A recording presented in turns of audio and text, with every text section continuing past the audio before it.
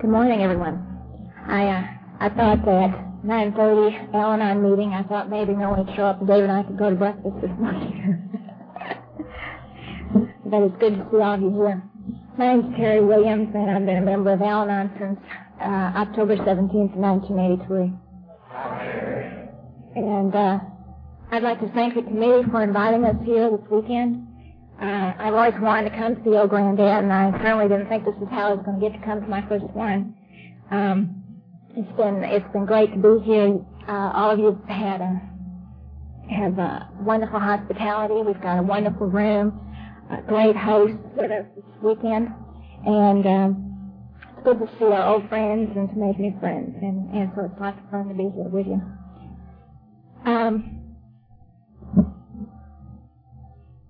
I'm a member of Al-Anon who happens to love Alcoholics Anonymous. And I was raised on the big books of Alcoholics Anonymous. And I was told and taught that the 12 steps of Al-Anon are important and are going to be a part of my life. And that if I'm going to find out about those 12 steps, I have to read the big book. And there's also something in there that tells me what I need to do for every occasion. And this morning it tells me to tell you what it used to be like and what happened and what it's like today. So for about the next hour, I hope I'll be able to do that for you. I was raised in a small town in southeastern Wisconsin. I'm a Yankee. And Tim's not sure how he ended up with me. He thinks anything north of the Red River means that you're a Yankee. And I'm the youngest of 3 children. I have 2 brothers that are 6 and 8 years older than I am. And I was raised in a home that had no alcoholism in it. And I hear a lot of things today about families with alcoholic personalities, but I've lived with people that are not alcoholic and people that are alcoholic, and they're 2 different kinds of people. And I think that alcoholism was not really a problem because sometime around the age of 8 or so, we used to have wine at holidays. And my mom would get out the good tablecloth and the fine china and celebrate the holidays, and we'd have a real glass of wine. And I think I was around 8 years old, and dinner was cooking, and it was time to open the wine, and it had been in the dining room cupboard for a while, and they couldn't remember when they had bought it. And they didn't know if they had bought it last year or the year before. And they weren't sure it was any good. And nobody wanted to try it. And since that time, being with alcoholics, I've come to realize that, first of all, that one would not have been that old. You know, it wouldn't have lasted a year or whatever. And if it had been, they certainly wouldn't have discussed drinking it. So I don't think that alcoholism was really a factor when I was growing up. Now, I had those 2 brothers that I was telling you about. And you know, they were older than I was, and they were always doing exciting things. You know, they had the 2-wheel bicycle when I still had the little tricycle. And they got to go out and have paper routes and go to camp, and they got to go to high school, and you know, they were always ahead, and life was more exciting. I knew that what they were doing was more exciting than where I was, and I wanted to do that. And I knew that my life was going to start and was going to start getting more exciting when I got my 2-wheel bicycle. And then I knew it was going to be more exciting when I got to go to high school. And for some reason, I never could catch up with them. And it never occurred to me that I never would. But I kept living out in the future thinking that, you know, 5 years down the road, life was going to start. You know, another 5 years and life was going to get more exciting. And as a result, I never lived in the here and now. I never lived in the present. I was always anticipating the future. And Also, growing up, I don't know if any of you remember those Doris Day, Rock Hudson movies. You know, but they were wonderful. You know, Doris always looked great. You know, she always had a great dress on, and she was always falling in love with Rock Hudson, and he always looked real handsome, you know, with a suit and tie, and they were sipping on their champagne, you know, and falling in love. And, or they would have brandy in those big glasses, a little bit of brandy, and you know, and I thought that's what it meant when you got old enough and you fell in love, you'd fell in love over the champagne and over the brandy, you know, and you had the right glasses for it. And I didn't think there'd be any problem to that. And life would begin then. And it's a shame because it never turns out the way you think. Even Rock Hudson never turns out the way you think it's going to be.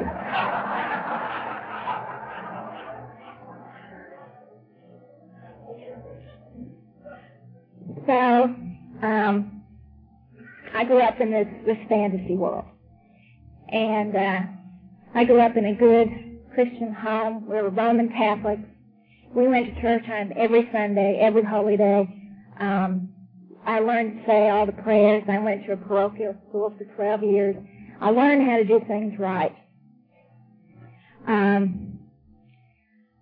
I learned in school, I was one of those kids that if you just let me sit in the back of the room, give me the directions to follow, and leave me alone, I promise I won't cause you any trouble. You know, if you don't want me to chew gum, I won't chew gum. If you want me to get my work done on time, I'll get it done on time. But just please, you know, I don't want to be singled out. I don't want to have to go to the blackboard, because then you'll know that I really don't fit in. I'm really not that smart. And you'll find out. You know, one of my biggest fears was the spelling bees that we used to have. You know, I used to beg God, standing up there, that I would not be the first one that couldn't spell a word. You know, and I still can't spell today, but at least I know where the dictionary is. And these were people that I went to school with for 12 years, and yet I always felt like I never fit in with them. And it was a small town, and I didn't like living there. You know, I grew up in a town that had about 6,000 or 8,000 people, and I didn't like it because everybody knew everybody. And they knew who I was and where I was from, and I didn't like that either. I knew, once again, that if I could leave that town, things were going to be okay. The one thing that I thought growing up, I really didn't think about having a career or anything, but I thought about just getting married and having kids. I thought that was what you did. You know, you got old enough and you fell in love and you settled down and had kids and lived happily ever after. Well, sometime around the time I believe I started high school, and they didn't tell me this in that Catholic church or in that school, but I came to the conclusion that God was busy, that He was tied up a lot, and that He had given me, at the time of my birth, a package. And in that package was all the intelligence and all the common sense and all the skills and all the things I needed to get through life. And that it was now my responsibility to open it up and to get on with my life. Because, you see, God was busy out there in the world. God was busy with the crises in the world. I grew up watching the evening news and watching how many people had been killed in Vietnam that day, and watching the racial riots on TV, and watching the assassinations, and learning about all the bad things that were happening that God was really tied up with, and that there were more important things going on. And somewhere along that time, I kind of blocked all the other things I had heard about God out of my life, and I decided it was time to get on with what I needed to do. And I'd been told that I could be anything or do anything I wanted, and I took that to heart, and I decided that that's what I was going to do. About the time that it was I was ready to graduate from high school, and I'd had trouble getting dates, so my best friend finally fixed me up, and I realized that I probably wouldn't be getting married right away. I hadn't met the right guy. So I was going to have to do something else, to fill in the time until he came along. So I decided to go away to school.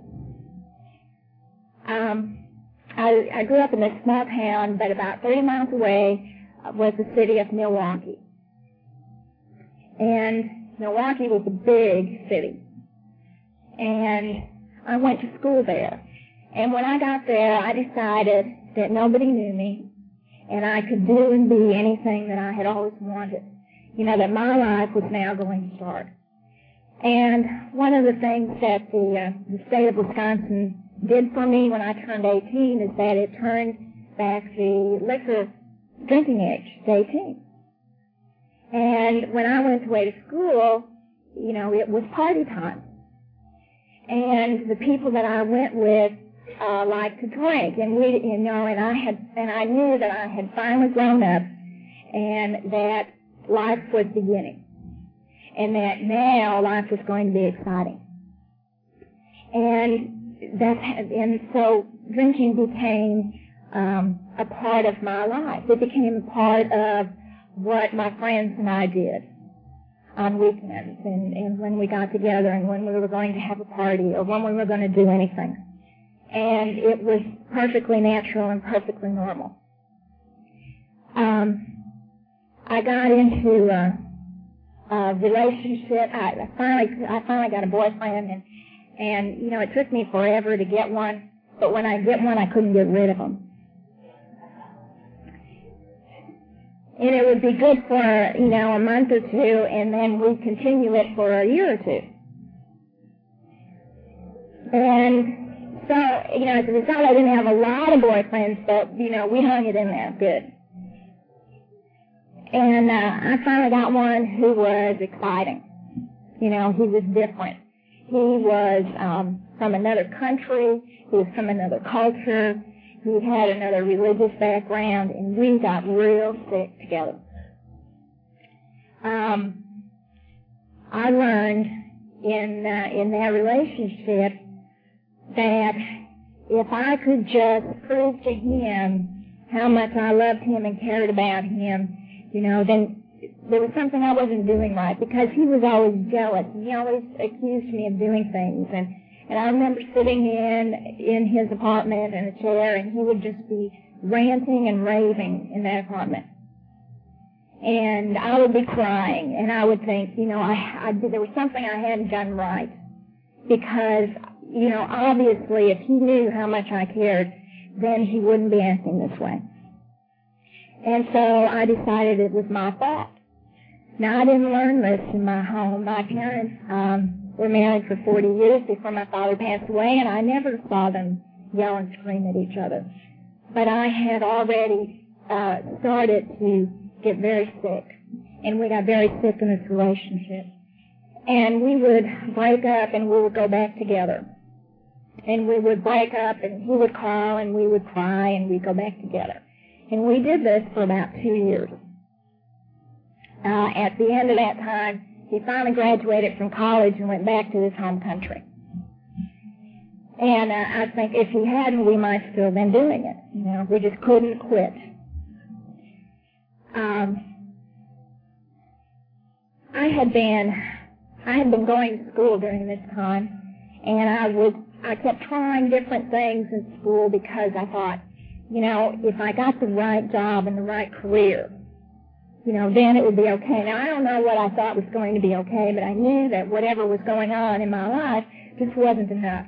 And so I kept going back to school for whatever, for a different degree or something different. And I would be working full time, and I would be going to school, and I'd be having these sick relationships. And so I was kind of busy. And about the time that Phil and I broke up, I decided that probably I had been drinking too much.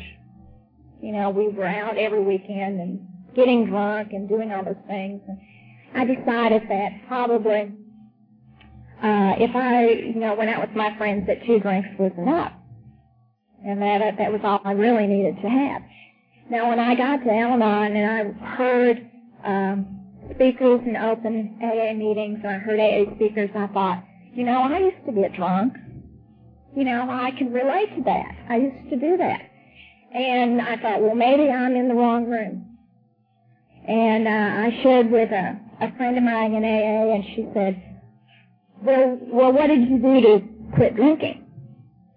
And I said, well, I decided that I had been drinking too much and that I would just have 2 drinks if I started to drink. And she didn't understand that. And she said, then you never drank too much again? And I said, no. And she said, I don't think you're alcoholic. I said, about that time, I met the most wonderful guy. And he was Mom and the American flag and apple pie. And he was a really sweet guy. And we started to go out together, and we would go out. Now, Milwaukee's a big beer town. They have a lot of breweries, and I never really did like drinking beer. It kind of fills you up fast and makes you burp, and I had a hard time drinking it. And so when we would go out, we would buy beers. And my beer would sit there and get kind of warm and a little flat. And he was so sweet. He would have his beer and he would notice that mine was still there and it was time to get another one. So he would finish mine off so that I would always have a nice cold beer. Now, wouldn't you fall in love with someone like that? And I thought it was great. This was it. Now, he had some problems. There were people that did not understand him. He had trouble at his work. He had trouble with school. He was going to school at that time, and he had professors that that really didn't know anything. They really didn't know much. He was much brighter than that. And, so he had some really kind of heavy stuff going on. That winter, Milwaukee had experienced it was over a month of below zero weather. It was cold, and it was nasty, and I've never liked cold weather. And it was Easter time that spring, and you wouldn't have known it in the state of Wisconsin. It was still bad weather.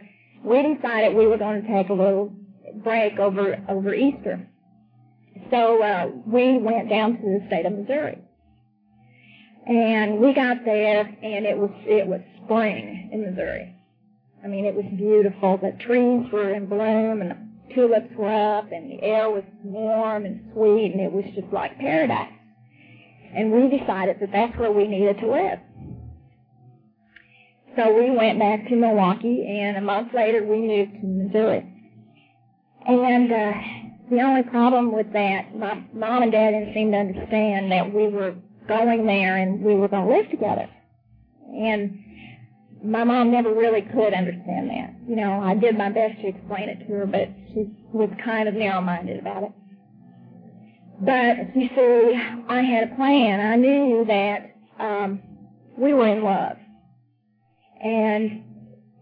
But you don't want to marry the wrong person, right? You need to live together first to make sure it's okay. And I knew that was going to take about a year for us to decide whether or not it was going to work. Now, when you're in love and you have that feeling for each other, there's not a lot of things you have to discuss. Because I understood him and he understood me. And, we were just fine. We were wonderful together. So we moved there, and we moved in together and set up house. And it was about 5 years later that I realized we still hadn't gotten married. And it was about that time that I decided that I really wanted to get married. And I didn't want to pressure him into it. I just merely suggested that we either get married or forget it, which was entirely up to him. And so we went ahead and got married. Now the wedding was beautiful. You would have loved it. You know, I had a beautiful dress. Flowers were lovely. We had a champagne breakfast. I mean, Doris would have been proud. That was great. And I thought it was real classy. You know, it was kind of small, and it was really, really nice. And we, since we were both Catholic, we decided, I knew we both decided we were going to get married in the church. And the Catholic Church has a class for you to take before you get married to make sure that you're getting married to the right, you know, that you're doing it for the right reasons and that it's going to work out, because they don't like divorces and stuff. So we took our class, and they gave us our graduation papers and said we were great, you know. And I believed them, you know, we were. Now, we were also the oldest couple in the class, and I wasn't born yesterday. I knew what they wanted me to say, but, you know, we were good. We got back home after the honeymoon, and we had quit. I had quit going to church for a long time before we had gotten married, but I had joined the church so we could get married. You know, and I knew that now life was going to begin, because now we were married, and we were going to start our family in another year. You know, you have to wait a year after you're married. And we didn't have to discuss that either. And you know, we were going to get started, and we got back to our home, and you know, he even went to church with me the first 2 weeks on Sunday. I mean, I said, "This is it. You know, we're going. This is going to be it." Now, we got married in October, and there's a holiday in October called Halloween, and that's when we got married. And they should have told me something. And shortly after Halloween, there's another holiday in November called Thanksgiving. And I was excited. You know, I was a brand new bride, and I had the turkey dinner ready to go. You know, and the dressing and the cranberries and the pumpkin pie, and it was going to be real special. You know, I had the wine, we had new wine glasses, and I had the wine on the table, and we were going to have this great Thanksgiving dinner. And there was only one little problem. I put the turkey on the table, and he came to sit down, and he was drunk. And I noticed he was drunk. And it was the middle of the afternoon. And this is our first Thanksgiving together, and he was drunk, and he could not eat his Thanksgiving dinner. And I looked at him, and I thought, my God, what have I done? I said, I have married an alcoholic. And I didn't know what to do. You see, I didn't even have all the thank you notes written. And I thought, what am I going to do now? I thought, you know, God had played a trick on me. And that he had waited until I got myself into this marriage that I couldn't get out. And now he was putting screws to me. And then I was stuck.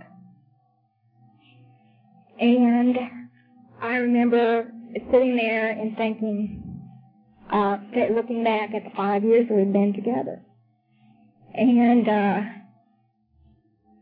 I had forgotten that when we moved in together, he bought a 6-pack of beer every couple of days.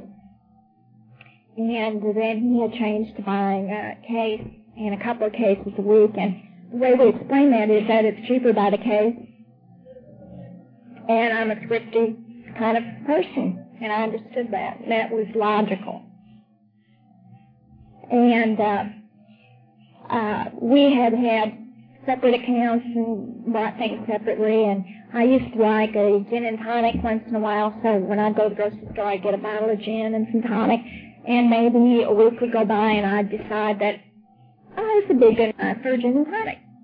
and I'd go in the cupboard, and there'd be about an inch in the bottom of the gin bottle. And I remember thinking, the only thing I remember thinking is that, well, he drank the gin that I bought. You know, it never occurred to me to think about what he was drinking. So my solution was, he can go buy his own gin. I quit buying it. Also, during those years, we had worked different shifts. And I had worked an evening shift, 3 to 11, and he worked during the day. So most of the time, when I got home at night, he'd be already in bed. And I'd be asleep when he'd get up in the morning, and then I'd be gone before he got home, and he'd be in bed again when I got home. And so we didn't have to see each other about 1 or 2 nights a week. And we got along great. And 1 or 2 nights a week, if you're alcoholic, I understand you're not going to have to get too drunk. But before we got married, I had changed that job because I was going to do this right. And I was now working during the day. And I was working Monday through Friday during the day as the same kind of hours that he was. And I soon realized that if you're drinking alcoholically, you can't stay awake and sober 7 nights a week. And that became obvious very quickly. That was in November, and by March of the next year, it was only a few months, I knew that we had to do something. You know, things were not working out.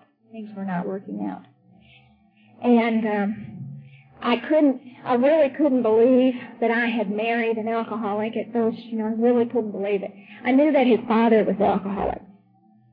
You know, we had talked about his alcoholism, and that was pretty obvious. And I'm a nurse, and I know what alcoholics look like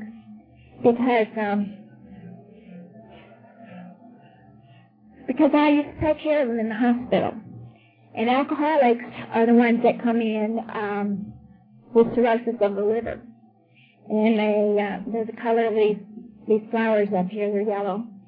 And they look like they're 9 months pregnant, whether they're male or female. And they die. And alcoholics come in and they have DTs.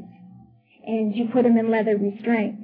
And you close the blinds so they can't see things outside their windows. And alcoholics come in and they have wet brains. And they have to be led by the hand down the hall and be fed. And those are alcoholics. And I did not marry an alcoholic. And I had forgotten that a few months before that wedding, we had ended up in an emergency room at the hospital, that he was sick and thought he was having a heart attack. And when they let me go in to see him, he was sitting on the edge of the cot, and he was crying, and he was saying he was alcoholic. And I said, no, you're not. You know, you're not alcoholic. You drink too much sometimes, but you're not alcoholic. Because I know what alcoholic looks like, and that's not you. And I had no idea and no conception of the first drink and the end and what happens in the middle. By March of the next year, he came home one night, and I told him that he was alcoholic. And that I'm a bright person. I've got a college degree. I read Ann Landers every day, you know. And Ann says if you're an alcoholic, you need to go to AA. And I had called AA that day for him. And they told me when the meetings were. And they also told me that there was an Al-Anon meeting, which was, you know, was for me. I was the wife, the supportive wife. And that there was a meeting that night at 8 o'clock. So when he got in that day from work, I told him he was alcoholic and that they had an AA meeting at 8 o'clock. and an Al-Anon meeting that I could go to, and that we were going to go. And we did, you know.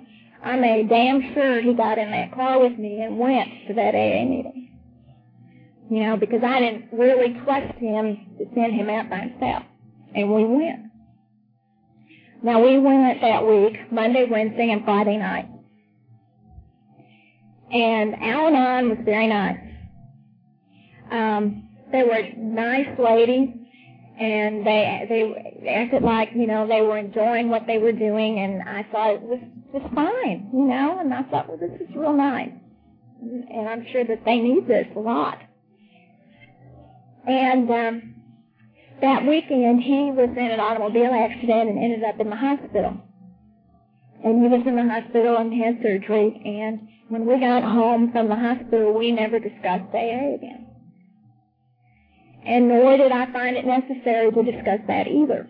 Because after all, now that he'd been there for 3 meetings, he knew he was alcoholic, and the solution was not to drink. It was very obvious to me. Now, if he wanted to go to AA, that was fine, but if, you know, he wasn't going, so evidently he didn't feel the need to do it, and that was okay too. And I'd been to Al-Anon, so that was fine. I had done what I needed to do. And I never saw him take another drink. And for the next few months, I started to go crazy. Because, you see, he wasn't acting right. But he wasn't drinking anymore. I never saw him take another drink as long as we were together, and I couldn't figure out what was wrong, because he looked funny, and he was acting funny. He was acting kind of like he was when he used to be drinking, but of course he couldn't be. And I thought that I had really lost it, that I was going crazy, that I had become paranoid and suspicious, and that there was something wrong with me. And that went on for several months before I finally did realize that he was drinking, that I just never saw him drink anymore, and that from that point on he hid all of his drinking. That's when I started living 2 different kind of lives. And what I would do is get up in the morning and close the door on that house and go to work. And I would be this efficient, you know, smiling, laughing type of person at work. And, you know, people would say, well, how's it going, Terry? And everything was fine and wonderful. You know, I had this brand new marriage going and everything was wonderful.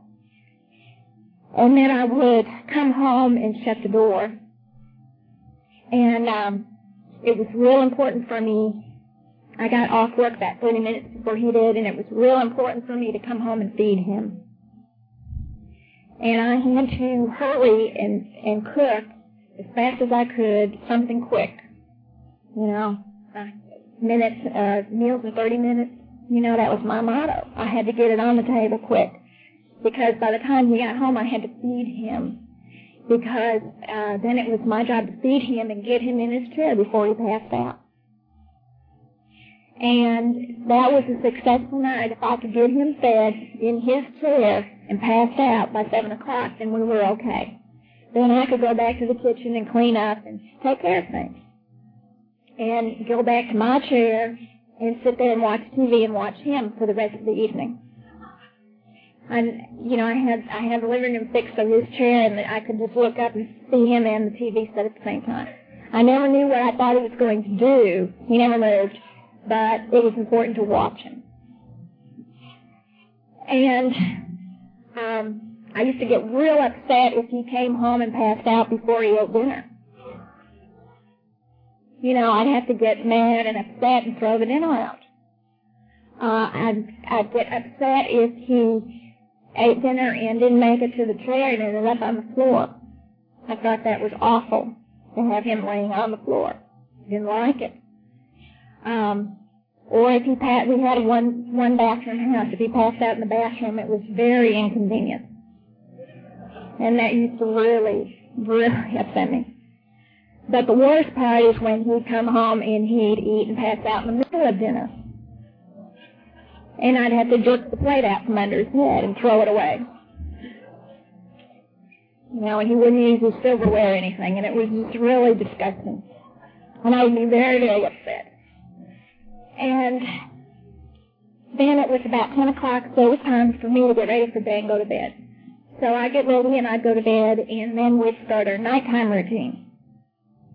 And he'd be up a little bit after that, and I could hear him in the house, and he would go to the other bedroom, and then I'd start listening for the pop tops on the can. And I'd lay in bed, and I'd listen to that can pop open, and then I'd start to cry. And you have to cry so that he can't hear you. You know, you don't want him to hear you. And I would listen for it, and then it would, I'd get myself put together enough, I'd stop crying, and then I'd wait, and I'd hold my breath, and then another one would go off, and then I'd start it again. And we'd do that. He'd do that, and I did that in two separate rooms till 3 or 4 o'clock in the morning. And I'd do that for a couple of nights, and then I could finally sleep through it, because I was tired enough to sleep through it. And you'd get up in the morning and try to put some makeup on and look like everything was okay, and go to work and shut the door again. And don't tell anybody what's going on. Now, our family lived 1,000 miles away. They didn't have to know what was going on. We didn't have any friends. I didn't really realize that until I got here, but we had no people that came to our house. And so we were by ourselves, and that's what we did. And when I left in the morning, I'd go and everything would be fine, and when I'd come home at night, then we would start living like that. We did that for, I don't know how many months, another year, and I got sicker. And I started to have physical problems. I started to go to the doctor because I had trouble with my stomach. And I wanted to tell him about the chest pain that I kept having. And I couldn't tell him because I knew I wasn't having a heart attack, but I knew that he'd know something was wrong if I told him that. And so I couldn't tell him. And I used to lay in bed, and you can't wish that your alcoholic is dead, because that's a sin if you go kill him. But I used to wish that I was dead. I used to pray that if God was there, that He would just let me not wake up, because I just didn't want to live. I used to, at that time I was working in where I was driving a car from people's houses. And I used to be on these little country roads, and I used to think, God, you know, if I just go around this corner, and if there's just somebody that'll run into me and kill me, that'll be okay. Or just hurt me enough to go to the hospital. You know, I don't care. It'll be okay. And I just didn't know what to do. I called Al-Anon one time to see if they were still there, and they were still there. But I couldn't go.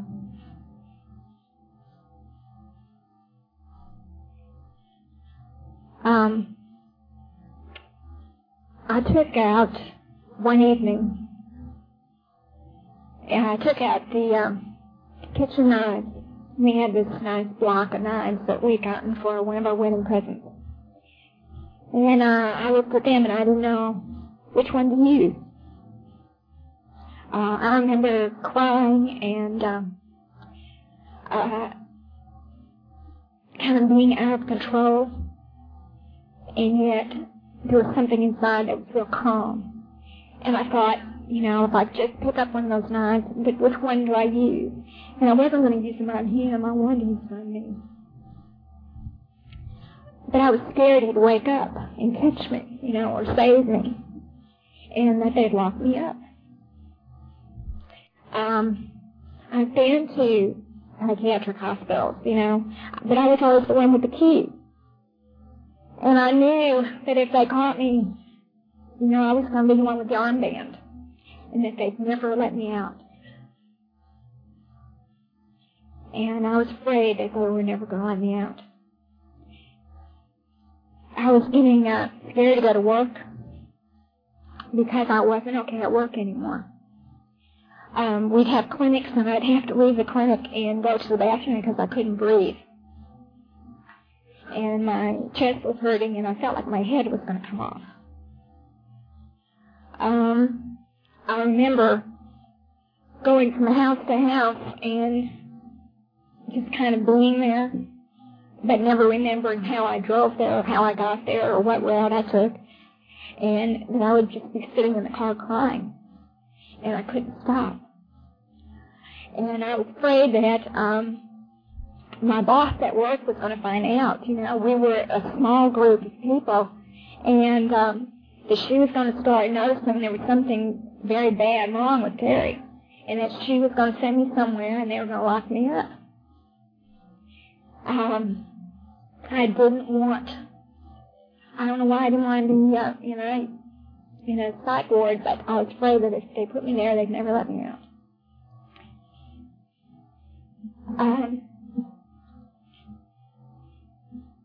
It was about a year and a half after that first Al-Anon meeting that I came home from work one night, and I don't know why or what was going on, because it doesn't seem like there was anything going on that was any different. He and I were talking about nothing, and nothing had changed. But that night, after he was passed out, I was in the bathroom trying to make sure I looked okay because I was going to go to Al-Anon again. That was important for me to look like I was put together. I don't know why. I just thought that I needed to look okay. And I remember standing in front of that mirror trying to decide if they would know there was anything wrong if I walked in. And I went to an Al-Anon meeting. And it was 2 weeks before our second wedding anniversary. And my life was unmanageable. And it was a small town we were living in. There was only one group, and it was in an old town, in an old downtown building, upstairs on the second floor. And you had to walk up these narrow flights of stairs with a little turn and a little landing, and I couldn't breathe, and I couldn't get up the steps, and I didn't know if I was going to make it. And I got to the top of the stairs, and the Al-Anon room was right there on your left. And you walked in, and there was one folding chair right at the door, and that was as far as I could get. And there was a table set up and chairs around it. And I sat in the chair, and I was trying to catch my breath. And people were talking to one another and laughing and having a good time. And I was just hoping one more time that no one would notice I was there. If I could just stay in the corner and no one noticed, then maybe I'd be okay. And there was a lady that was sitting next to me, busy talking to somebody, and all of a sudden she turned around and put her face about 3 inches from mine, and she was smiling from ear to ear. And she looked good, and she smelled good, and she was pretty, and she was alive, and she was excited, and she was enthused, and she scared me to death. And, and I'm trying to pull it together and smile and be sociable, because evidently that's what this is. This is the social time before the meeting starts. So I'm trying to put it together and do it, whatever that is. And they started the meeting that night, and I don't remember anything about it. I remember they read 12 steps at the beginning. And I remember they read that first step that said, wait a minute, we were powerless over alcohol and our lives had become unmanageable, and I thought, that's it. And that's all I heard. But that's what I was and where I was, and I knew that that was me. And the next thing I remember about that meeting is that it was over. And everybody was gone except a lady that had been sitting next to me. And I was crying all over her. And I couldn't stop. And I remember one thing that she promised me that night. And she promised that I was going to be okay. She didn't promise me that he would sober up. She didn't promise me that I'd get my picket fence put in. She promised me that I was going to be okay. And I believed her. I believed her. And I drove home, and I cried all the way home. But it was different.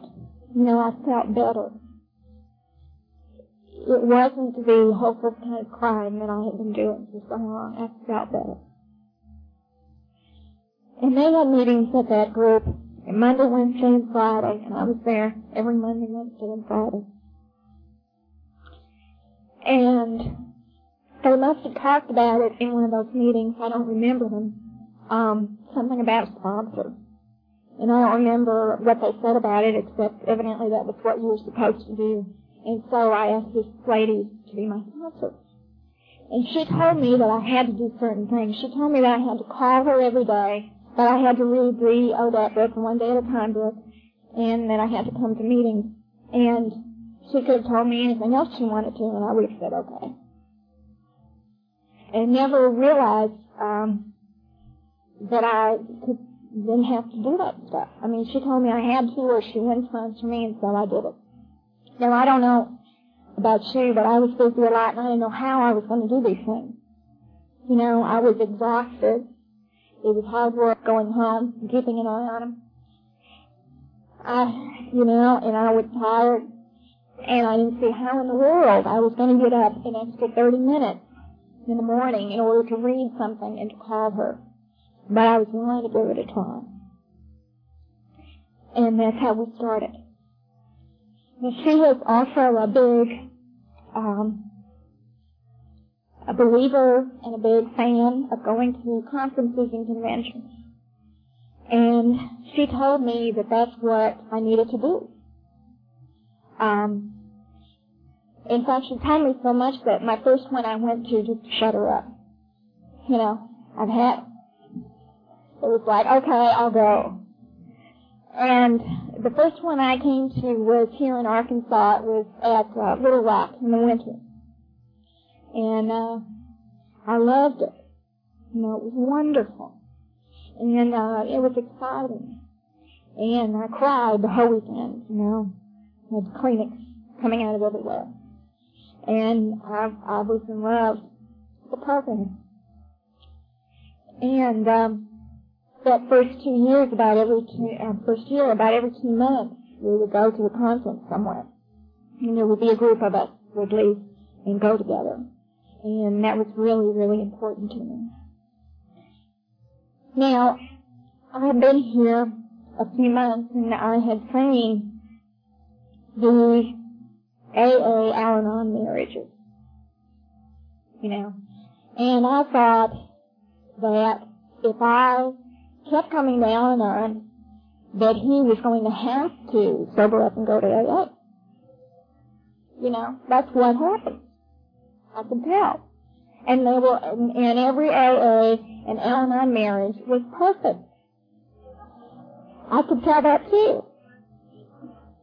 They were happy, you know, they were hand in hand down the happy road of destiny together, and I loved it. You know, and I knew that if I would just stay here, you know, and keep coming on and on, that it was going to rub off. And he'd love it. And my sponsor told me that I was supposed to pray about this marriage. And then I was to ask for God's will to be done for him and for me. and for God to show me the truth about the marriage. Now, I didn't have any trouble doing that. You know, I'd had trouble when we first started talking about God and first started talking about praying.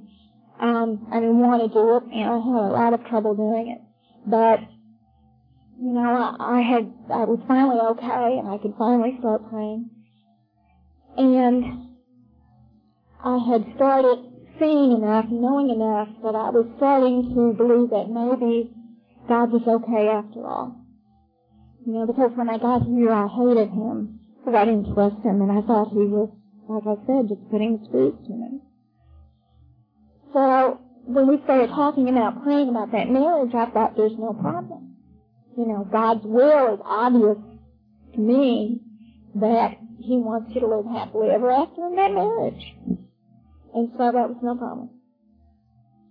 And I had prayed that prayer for a month, and had no idea that it could go either way. I mean, I just knew we were going to be this happy couple. I went to that. I kept coming to conferences, and somewhere along in those months after I was coming to Al-Anon, he did start to go to AA meetings.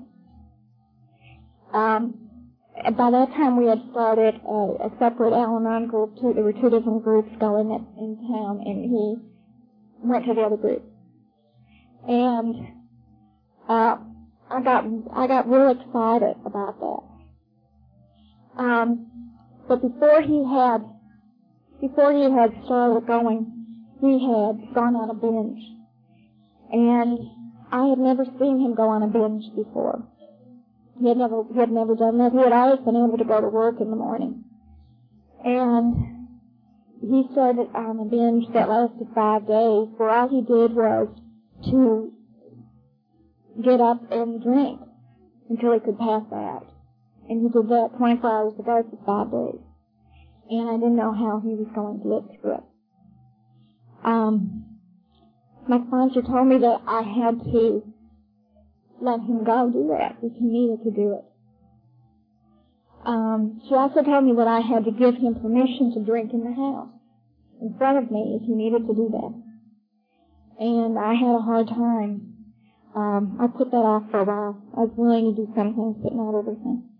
And finally, I told him one day, I said, you know, it's okay with me if you drink and you know, put your beer in the refrigerator, whatever you need to do. And he looked at me and he said, I can't. He said, I can't drink in front of you. He said, I'm ashamed. And we didn't talk much more about his drinking. But he went on that binge, and when he got off that binge, he decided that he was going to start going to AA. And he would go to AA, and every 2 weeks he would come home and get drunk. And then one day I came home, and I found some of his trips, you know, his 60-day, his 90-day trips. And I got real angry. Real angry. I thought when I got here that I wasn't angry at him. You know, because that's not acceptable. You know, you can be upset and you can be hurt, but you can't be angry. Because that's not okay. And I had forgotten those nights when he was passed out in the chair drinking, when if I had had a ball bath. You see, he'd had knee surgery. And I heard a lot about his knee pain. And I used to think, if I had a baseball bat, you know, he thinks he has pain now. I didn't want him dead, I want him crippled in a wheelchair. And I remember the night that I found him in a blackout, and I'm teetering on the top steps of the basement stairs. And I thought, no. You know, one little flick is all it will take. No one would know. And I could just go on to bed and check on him in the morning. You know? See if we call the ambulance or the undertaker. It wouldn't make any difference. No one would know. I didn't do it. I pulled them up like you're supposed to. Send them off to his chair. But I thought I wasn't angry. And he made me look at that. I went to the first Coast at Butte conference that year, and I loved it. I had always wanted to go to the mountains, and it was as beautiful as any picture I had ever seen. And I was stark raving crazy. I'm glad I didn't know all that, but I was nuts.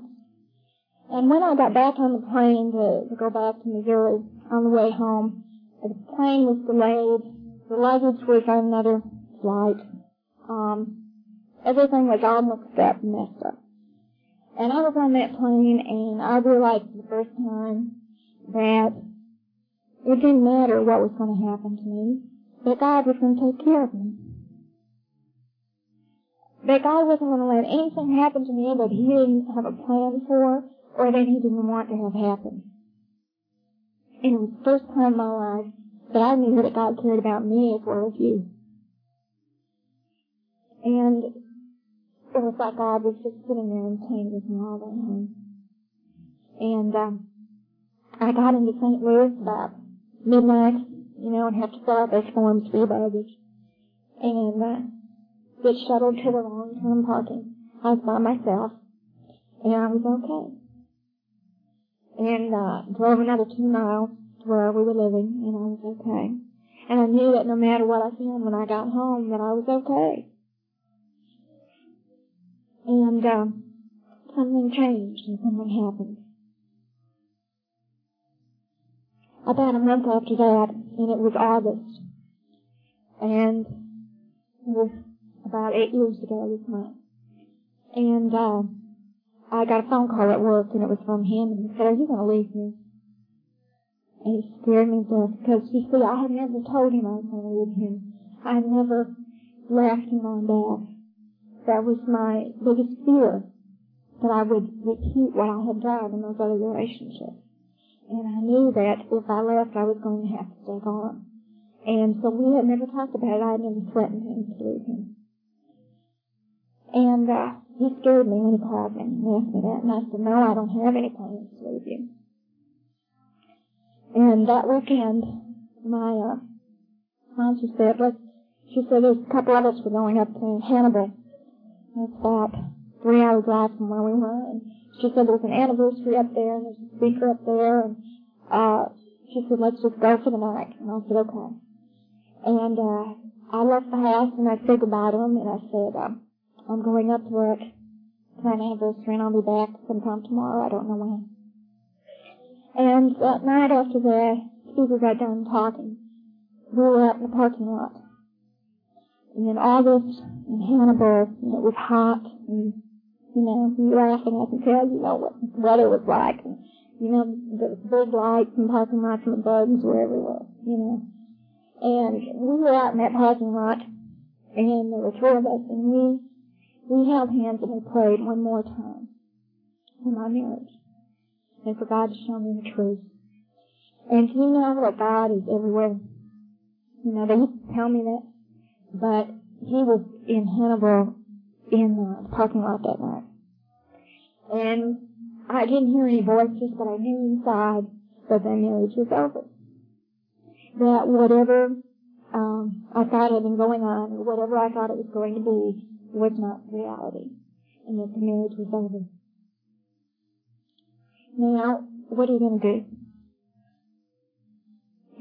You've got this revelation from God, and what are you going to do? My sponsor was from Fort Worth, and she was moving back to Fort Worth. And she said, "Well, you can come with me." Now, I'd never been to Fort Worth, and I know what Texas looks like. I've never been to Texas, but, I know that it's kind of flat, and they have some cowboy singing, and a few rattlesnakes, but not much else, Not that I have, contempt for investigation, but I knew what it looked like, and I had never even wanted to visit. Now, I knew that's not what it looked like, but that was my idea of Texas. And she said, you're welcome to come with me. And that was on Saturday, and we got back Sunday. And I knew he wouldn't be home, and I got my clothes out of the house. And Monday morning, I quit my job. Wednesday night, I was in the car, and I was on the way to Fort Worth, Texas, and got there Thursday night. My family thought that my brother thought I had joined a cult. He wasn't sure what was wrong with me. My mother, when I called her, she said, my God, she said, I thought you would never leave. But I had the wrong number, I thought, this is not my mother. I don't know how I got to Fort Worth, except that God sent me there. You see, the sponsor I had only stayed a month, and she was gone. She went back to Missouri. She was going to try it again. I don't know where she is today. And it's scary. I know that we go back where we come from if we quit doing the steps and working this program. I know that she spent a year going through shock therapy at one point, and I hope that she's okay today. But I know that God put her in my life so when I needed her. When I got to Fort Worth, I got a place to live in about 2 days. I started going to meetings there, and I thought I had died and gone to heaven. They had meetings every day of the week.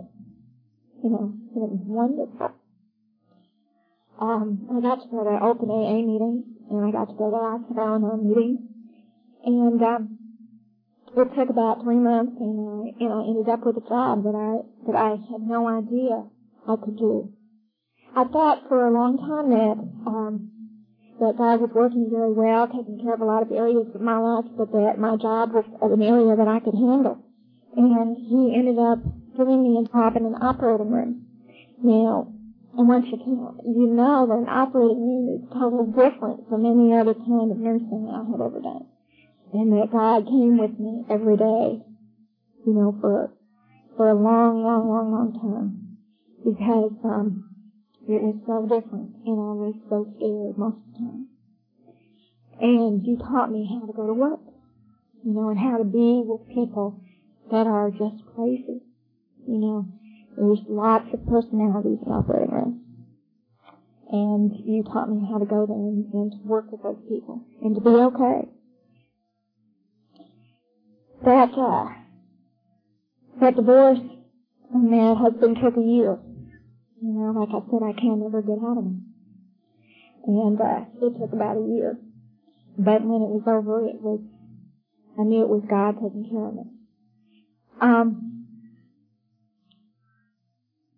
What my life is like today is so unbelievably different from when it was when I came to you. There is no way to describe how it is. A promise that was made to me, and it didn't come from the book, and I don't know how she knew, but I was told that God will grant you the desires of your heart, or He'll change those desires. And I didn't understand that.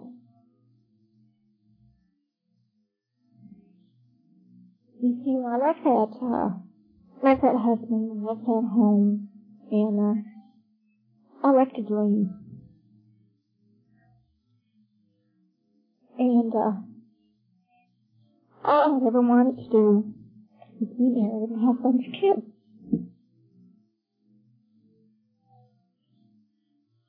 And I was afraid, and I knew that if I left him, there would never be any children. And I'm kind of crying this morning about it, but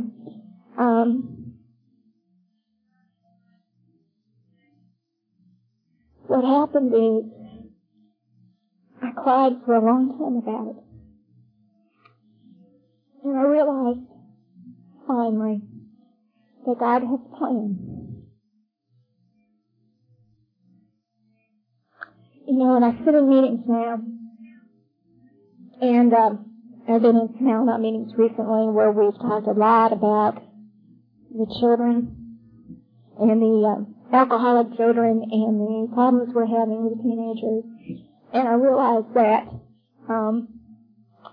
God probably did me, you know, a wonderful favor.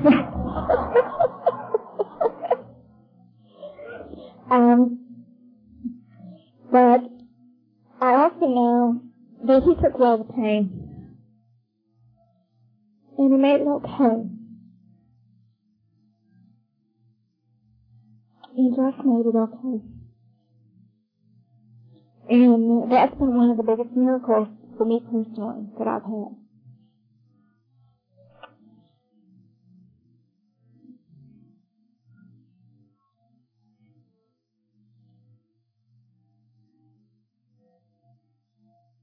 After I got to Fort Worth, I ended up meeting a good friend. And we got to share a lot of things. I got to share with him and be with him. And I had met him before at conferences. And in fact, he was a speaker at the first conference I attended.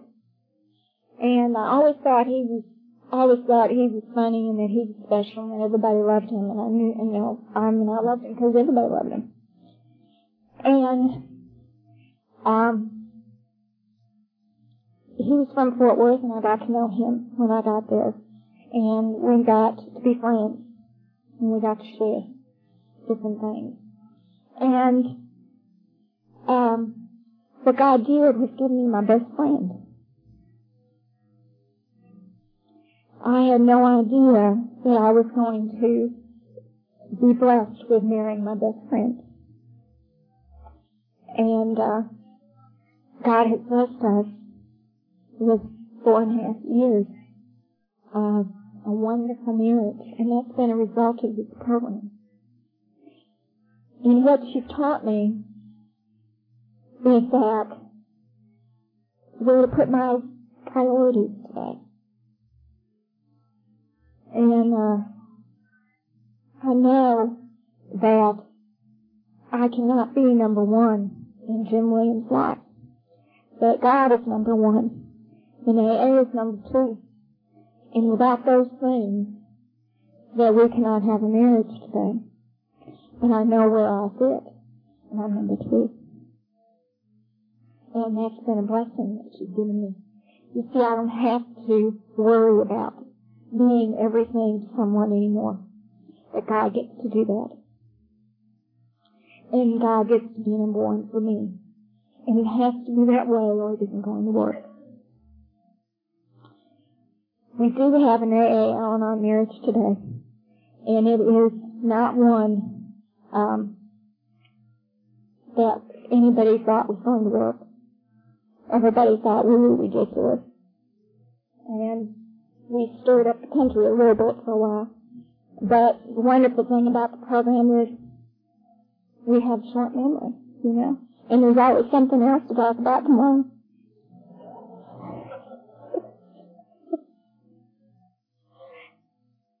I've had a wonderful life since I've been with you. I have been to more places, have more friends, met more people, shared more, felt more than I have ever imagined in my life. And that's been the bonus of this program. Dave and I were talking, we don't know why people come to Al-Anon and they can't stay, or they don't want to work the steps. You see, Al-Anon saved my life. But more than that, Al-Anon can change my life. And I'm grateful for that today, that my life is different. And it's different than it's ever been. It's better than it's ever been. And it does get better every year that I'm here. It's not perfect.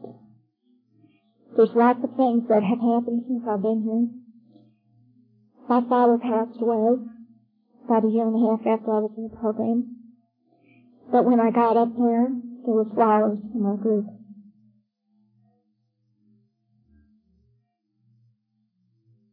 You know, that was really special. Get to go through some physical things, some health problems. I've had a little bit. Jim has a little more. You know how AOs are. That's a little more. Can't get too much attention to Al-Anon. You have to have a little more attention with AA.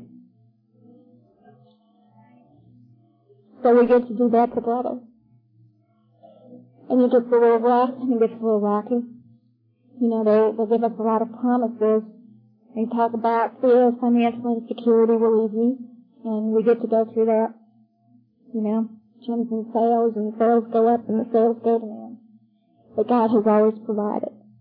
God has always provided for us. He's given me a lot more than I could ever have dreamed. When that promise was given to me that first night that I was going to be okay, that was an understatement. It always changes around me, and it goes up and down, and the world goes up and down, but I'm okay. And I'm more than okay this morning with you. I'm grateful to be here with you this morning. I want to thank you so much for inviting us to be here, to be able to share with you. I want to come back some more. We've had a wonderful time with your granddad. Can't believe that this is how I ended up here for my first one, but it's not going to be my last. I love all of you. Thank you very much.